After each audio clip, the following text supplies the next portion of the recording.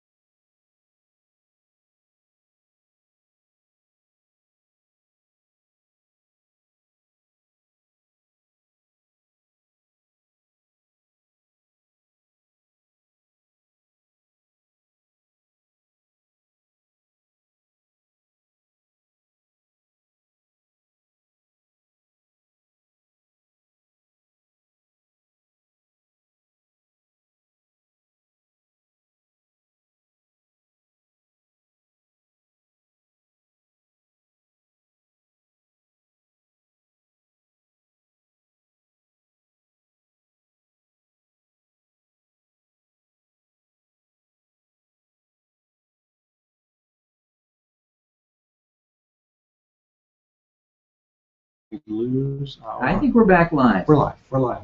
Well, hey, just a little blip there. Google restored itself. It did. Yeah. So magic of Google. yes.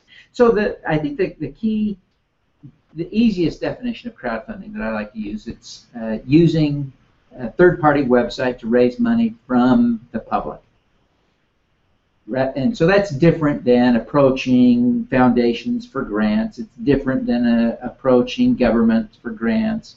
And of course, some nonprofits do that with great success. But and so it's just a piece of the puzzle, and it's a complement to things like the old direct mail campaigns. I say old, even though those still tend to be very effective tools, and this should not replace those, frankly. I'm not suggesting this is a better way. I'm suggesting crowdfunding is an additional way. You need several tricks up your sleeve, don't you? Oh yeah, I'm not an expert on how to run a nonprofit. I'm not going to pretend to be. Okay. I've developed this expertise around crowdfunding, and I'll tell you, no nonprofit should be working without this now as a part of their annual program. But it won't replace the annual, the total package of funding sources that nonprofit. How about making cakes or cleaning out your basement? Yeah. Those things probably all have a role. All have a place. Now, some of those things may go by the wayside as crowdfunding becomes more universal and more well understood, because sometimes the activities we do with cleaning out our basement and bake sales are not creating value. It's just a way to tap into the crowd, and new technologies may give us some better ways to do that. And there's a personal connection there as well, which we don't get online. But you can draw from people everywhere on the crowdfunding. So you've taken your financial expertise and you've focused it on this one area to help us raise the bar on our effectiveness as nonprofit social benefit leaders. Yeah. You're an expert. You write for Forbes, don't you? Yes. And, I do. And what's your niche? Is this for nonprofits? Yeah. So I cover social entrepreneurship and impact investing, and I tie closely into that nonprofits. Of course, I would argue that virtually every nonprofit, just like every for-profit business, started with an entrepreneur. So there's an entrepreneurial story, I think, in every nonprofit, and then of course philanthropists. And so I've had wonderful opportunities writing for Forbes.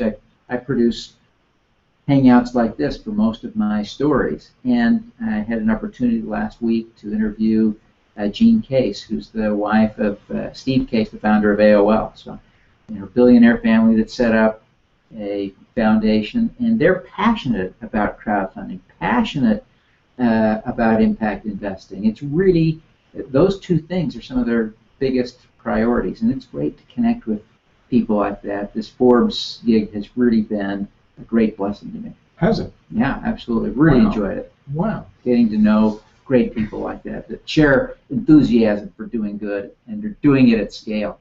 Is that the name of your organization? Doing Good? What is I it? call my organization Your Mark on the World Center. Your Mark on the World Center. Whoa. Did this just come to you one day, or has this been a pattern for your life? Well, this has been building for a while, but when about, I think I mentioned it, about 3 years ago, I was fired from my job as a CFO, and the first thing my wife and I did is to go to China. We went there for a year and taught English. She taught English. I taught business classes in English at South China University of Technology. Had an absolute ball. But during my second semester, I had kind of a light schedule. And so at first, I was trying to get more hours, more teaching hours, to get just a few more dollars, because they didn't pay us much at all, but it was barely subsistence wages. And I said, wait a minute, this is an opportunity of a life to have some flex time. So I took that time and wrote a book. I wrote a book called Your Mark on the World, which is about how individuals can really make a difference in the world. And the key part of that, again, tapping into my old finance background, is to use their money wisely. Part of that is to not waste it so that you have it to take care of yourself, so that you're not part of the problem, and then to be able to use it to do good, right? There isn't much more point to life, right, than to take care of ourselves and to do good in the world, right? So that's kind of the philosophy of the book. So give us the title one more time of the book. That book is called Your Mark on the World. Your Mark on the World, and is it on Amazon? It is on Amazon, and it is not very popular. I wrote a book called 925 Ideas to Help You Save Money, Get Out of Debt, and Retire a Millionaire so you can leave your mark on the world. That book is very popular. There must be something in the title there. Yeah, I think there's something about becoming a millionaire that appeals to people. Of course, really my point on that is simply that unless you are already 65, you probably will need nearly $1 million to retire, just because of the financial requirements of a long retirement. If you retire at 65 or even 70, you can expect to live for 30 years. You want to have a nest egg that will not just provide for you for 10 years or 20, but for 30. So you do need to have a fair bit of money saved up. But I believe that all of us have the ability to save enough money to do that and give some money away along the way. We don't have to set this up in a fancy trust so that a charity gets it all at the end and never give away $1 along the way. We can give dollars along the way. So I'm rambling. I'm tapped into my real passion here. Well, but we're connecting people who want to do good. Yeah.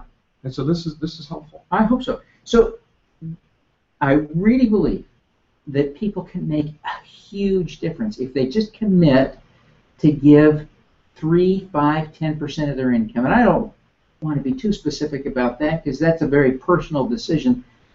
But if you decide to give, let's say, 5% of your income, and let's say you've got a household income of $75,000, so you're talking about giving $3,000 or $4,000 a year to a cause. Well, there's hardly a cause on the planet where $3,000 or $4,000 wouldn't get you on the list of special donors. If you will then take some of your time and match that time to your money for that cause, now you're a real player. So very quickly, you're going to be serving on a committee, planning and organizing. What's happening is you are really making a mark now, right? Because not only is your money going to do good, not only is your time making a difference and leveraging that But now you're in the decision-making process. Well, a couple of years of doing this, and you're going to be on the board. Or if it's a local organization, you'll be on the board of directors for the organization. Well, now your impact, your mark on the world is even more expanded, right? Because what's going on is you are now not only contributing and making an impact, and you're making time and making an impact, you are now making decisions and making an impact. That is a strategy for really making a mark, I think. That's a profound paradigm. And my mission is to change how we function in organizations. To me, that's leadership as a culture, but it's led by a visionary leader. And transformational leadership is about building a culture of high performance and leaders on teams, for which the leader of the organization is really good at articulating the vision and being the champion for that vision through other people as well. And we get into bad habits organizationally, which penalizes our ability to do good. Because we're so, either we're infighting or we're trying to keep the doors open or we're distracted by the mundane things of life. And to be focused on doing good is profound. So part of my methodology is to eliminate the words that don't work. And one of the words that people say in the church, in the nonprofit, they continue to say to me, well, people don't volunteer. So I said, let's eliminate the word. Don't do it. So in the church, it's contrary to your theology. We talk about God calling us. Well, you don't volunteer. So we say it's members in ministry. So in the social benefit community, we call nonprofit, that's another word that's kind of minimalist thinking. It's not taxed, but it is social benefit. It's doing good in the community. So why don't we activate servant leaders in the community who then understand the why. So it's this, I give my money, but that's only part of it. The money is the medium, but we got to get things done. So that's activating the community. So rather than recruit people, which is another word, we don't do it very well. So let's give people a reason to want to participate as servant leaders, and then give them a track. And we have a lot of misnomers, but you're really clarifying some profound things here. It's a two-way street. You're activating the truths, and then the leaders in the organization should be able to provide a pathway. Absolutely. As a pathway. And they naturally, they'll be drawn to people who are doing this. But you're absolutely right. The organization needs to tap into people who want to do good, right? That are passionate about it, and they can tap them for their money and for their time and for their leadership. So in a crowdfunding site, is it just about money, or is there a chance for people to say, I want to participate? Most crowdfunding sites are set up to tap into really two energies. One is your money, and then the other is sharing, which is an activity that is helpful. There is one site that is just getting started, and it'll be interesting to see where they go, but it's a site called Critical Mass, and it's run by an Italian, actually, but they operate principally in the United States, and they are focused on trying to activate not only the money and the social sharing, but also connections that are valuable and volunteer time. So they're really trying to aggregate all of these things. And it'll be interesting to see if they're successful, because I think they're tapping into something that really matters, right? That synergy of those activities that come together. I like that word. My foundation is Synervision. That's so we've right. taken the synergy. So having a common vision. So you're helping me think about how do we crystallize the vision. So we want to impact people and being better at articulating that vision. So if we're really good at articulating the vision and encompassing everybody in that vision, then we get the synergy. So I thought the truncation of the center vision talks about where those come together. The juncture of those two. So we focus on money, and you're helping clarify some really important things. We focus on money, that's going to make the difference. What you're helping me understand in a different way is that's part of it. So maybe in a crowdfunding campaign, if people, I served the church for 40 years, what I came to understand is people will support anything they believe in with their dollars and their feet. They will not support anything they don't believe in. Yeah. And we wonder why, and we don't look in the mirror to say maybe we weren't clear on the value of what we did.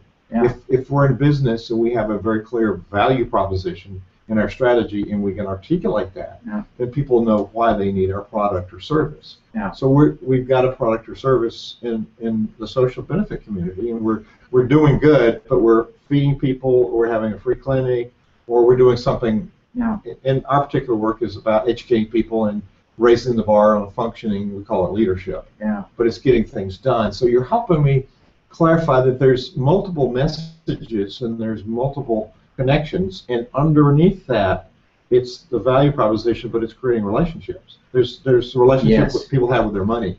Yeah, that is a relationship. And boy, I tell you, one of the most rewarding things that I've had happen is a woman reached out to me after reading one of my books, the 925 book, and she said, I got to meet you. And so we met, and she sat down and she said, I want you to know you saved my marriage. But she had read my book and then had given that book to her husband, said, read this. He read it, and then for the first time in their whole marriage, they had a common language where they could sit down and talk about money. And I'm hoping it's still going well, but they just moved to California. I think they're doing well. So, but yes, people have a very close and specific relationship with money. Mm-hmm. It's very personal, and sometimes they don't know how to even articulate you're doing it wrong, right? But they feel that way sometimes in their spousal relationships, and of course then that would enter in as how to separate someone from their money. Boy, that's a very personal thing sometimes. So. It is very personal. So Devin Thorpe's a marriage counselor too. No, just kidding. But it's funny how all of these things get intermingled, and if people see value, then they can transfer the relationship of the money and their time to the cause that you're doing. And there's plenty of requests for people's money and time. Yeah. So it's up to us to be clear about that. Yeah. One of the things that I see nonprofit leaders do wrong occasionally, you've probably seen this.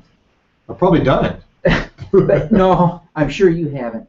But occasionally I see nonprofit leaders get discouraged because people don't buy into their cause. Mm-hmm. And I think what they're forgetting, and so I see those people sometimes say, we live in this totally selfish world because no one wants to give to my cause.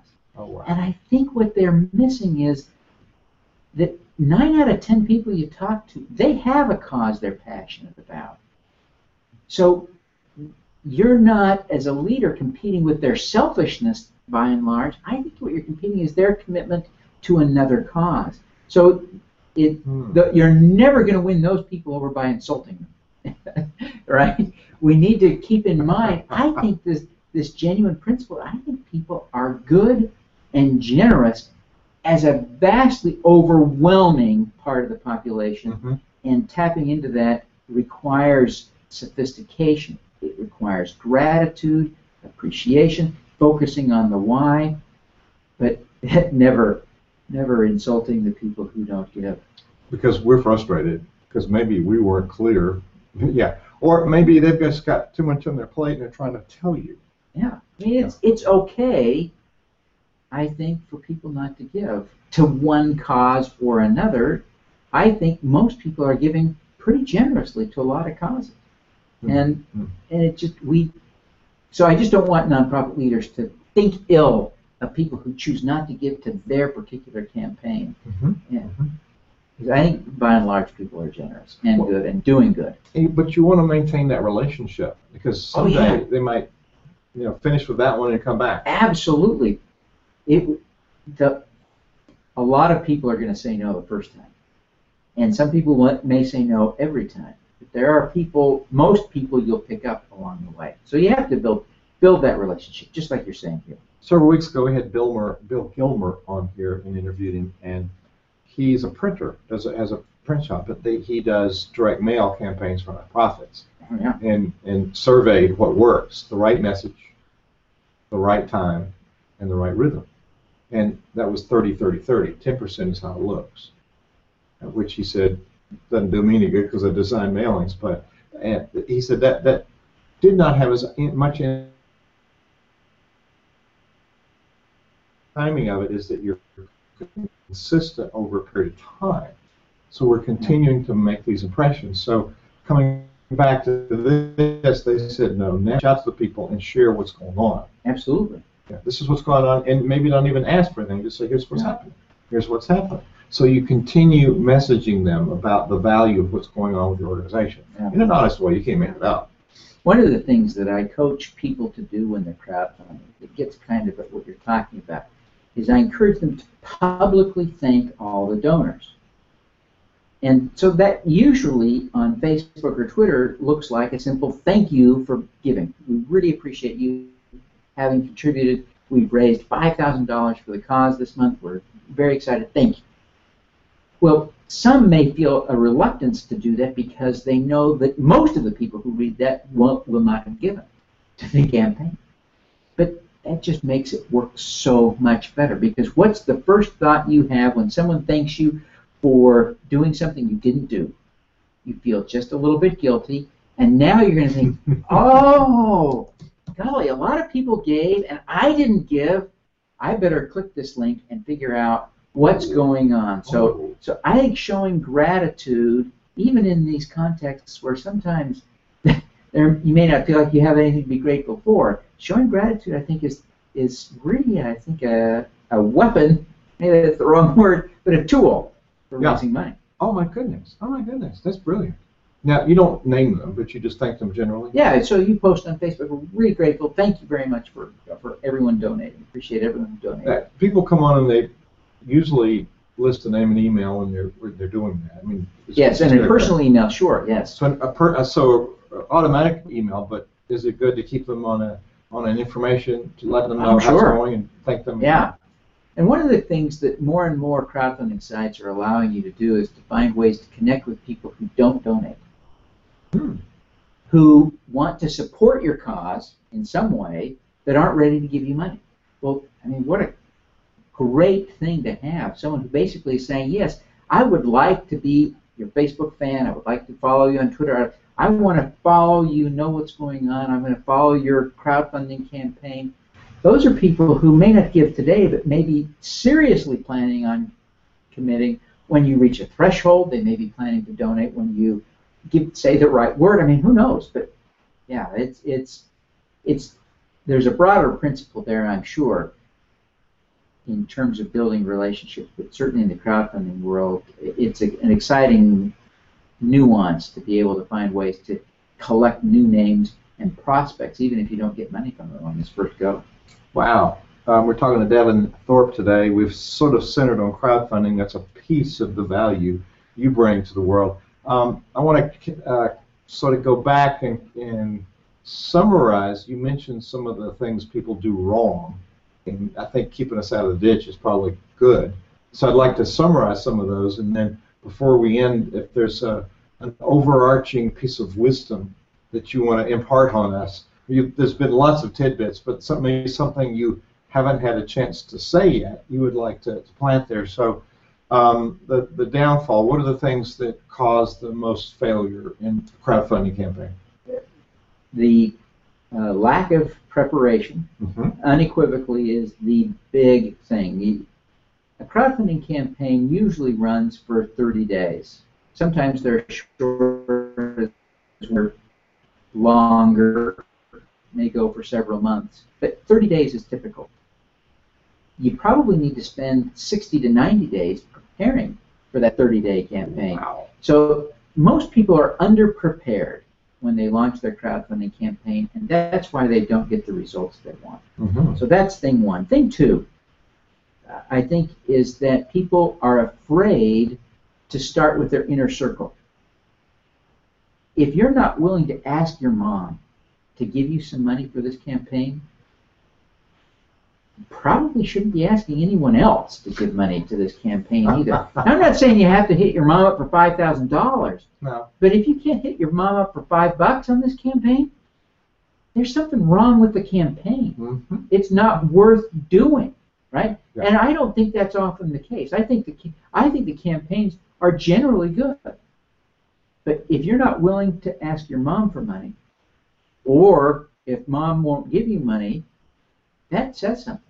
And so we see a lot of campaigns where I see that avoidance on asking the inner circle. They want the public somehow to give without starting. You've got to start at the inside, the inner circle, and build out from there. And you build credibility with the money that you raise. So you've got to get some money somewhere. I say you start with the inner circle and you build out. So those are really the two big ones. Not understanding the media is not so much a mistake, but a failing in essence of not understanding how powerful the media can be in your crowdfunding campaign. And then I see it occasionally, and it blows my mind. People will set up a crowdfunding campaign, and the organizers won't be posting on Facebook and Twitter every day. And what is more important during a crowdfunding campaign than posting something on Facebook and Twitter every day? Because your backers, they don't have time to sit down and think, well, what could I tweet or what could I post on Facebook? But they're watching you. And you know what they're going to do? They're going to like, share, tweet, and retweet what you post. So if you're not posting anything, they can't retweet. So you're not feeding your supporters any of that froth. So you've got to be out there at least once a day, so that your supporters who are watching you will have something to say and tweet. So that's probably the final mistake I see. I see, and the overarching message I'm hearing today is consistent with the predecessors in this series, is that we need to have really good systems in this business of running a nonprofit. Oh yeah. And it's serious work. It's not we're just going to show up and because it's a good cause, everything's going to automatically happen. So the leadership issue here is to develop really good systems and install really good business principles. And certainly having a plan, certainly being prepared, certainly treating it with a very high level of priority as you're doing the process, and engaging your major stakeholders in the process, like the social media posting. That's, duh, I didn't think of that. Yeah. The great thing is we live in a day and age when there are such tremendous tools for doing this that it is what we're talking about. We're still in the early days, relatively speaking, of crowdfunding as a phenomenon, but it's world changing, really, because it allows so many people to do things that they simply could not have done before. If you are someone who wants to launch a nonprofit today, you can start with crowdfunding for a project and see if it works. And we see thousands of projects like that every year now, where people say, if I just had $5,000, I could go do this and solve a problem, and they do it. And if you go back 5 or 10 years ago, it just really wasn't an option. $5,000 was a major stumbling block. You say, well, you've got to go to the library and find a foundation and make an application, and a 22-year-old's head just starts to spin, like, fill out forms, write applications. Oh my God, wait 3 months? No. That's just not the way a 22-year-old thinks. They're too impatient. And now we've got all these great 22-year-olds out there doing stuff and making a difference. Absolutely. So it's a very serious business, and we want to give serious attention. So we can't have an apathetic board, which we talked about with Sarita Herring last time.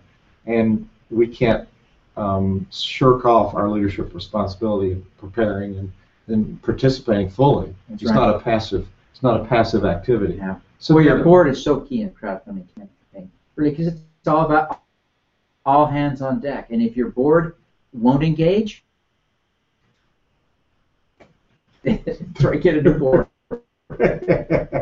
So as we tie up this and summarize, we've talked about social good, about benefit to the world, about doing good, whatever the nuance is there. So in that general sense, what's a piece of a thought you'd like to leave people with as we end this session? I think I'd like to. Can I share a personal story? Absolutely, absolutely. about, well, I'm going to skip the years, but some years ago, I had my 40th birthday. Mm-hmm. That you knew was in the rearview mirror already, but I, like so many people at that age, decided that I needed a Harley Davidson. Oh my. So I bought a Harley, and I have this great picture of my wife standing next to it the day I bought it. And I remember her saying to me that day, "You realize I am never going to get on this thing with you." Well, I think by the time I had it in our parking garage, we live in a high-rise condo, she said, "Well, maybe you could just take me for a little spin just around the garage. It's safe in here." Well, it didn't take long before we were going everywhere on a motorcycle. Really? If I was going on an errand, she wanted to come and ride on the back. So we were just out all the time. So one weekend I had to go from my home in Salt Lake City up to Soda Springs, Idaho for a business meeting. Long story. I'll skip the story of why I had to go to Soda Springs, but it was a perfect drive to think through. We're going through the backcountry roads. So we went up to Soda Springs and over the weekend and came down through Bear Lake Country in the Utah-Idaho border and over into Wyoming. We just had a ball. Had dinner in Park City, Utah. And we're rolling into town, into Salt Lake, and got cut off in traffic, and the bike went down. And we're flying down the highway now, going 60 miles an hour without the motorcycle. Oh dear. Yeah, so I kind of slid down the freeway, but my wife tumbled. And when I got to her, I was relieved because I could hear her crying. Mm-hmm. But she was completely broken. Well, we got her to the hospital. She spent several days in intensive care and then endured an 11-hour surgery where they put her big bones back together, not her little bones. Follow-on surgery. I'm sorry, this is taking. The worst moment of all through this experience was when the nurse came to me the day before she was to come home. And she said, "Tomorrow we're sending your wife home." Now, my wife had 4 broken legs. Mm. She couldn't do anything for herself. Oh my. And I'm saying to myself, she's coming home with me? I was just in a panic.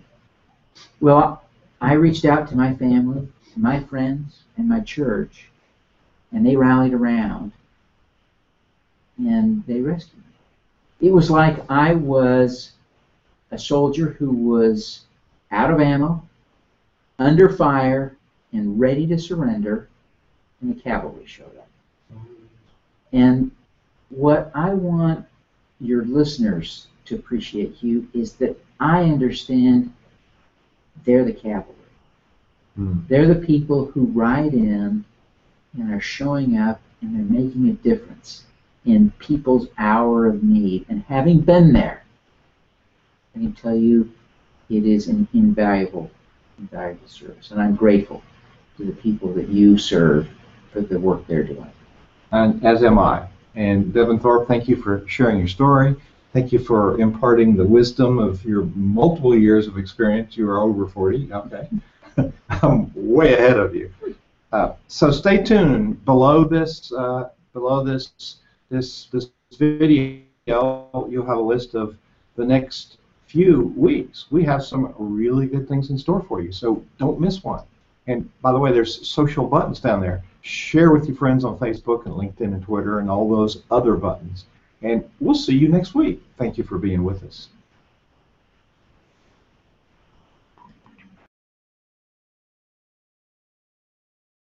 This podcast is a part of the C-Suite Radio Network. For more top business podcasts, visit c-suiteradio.com.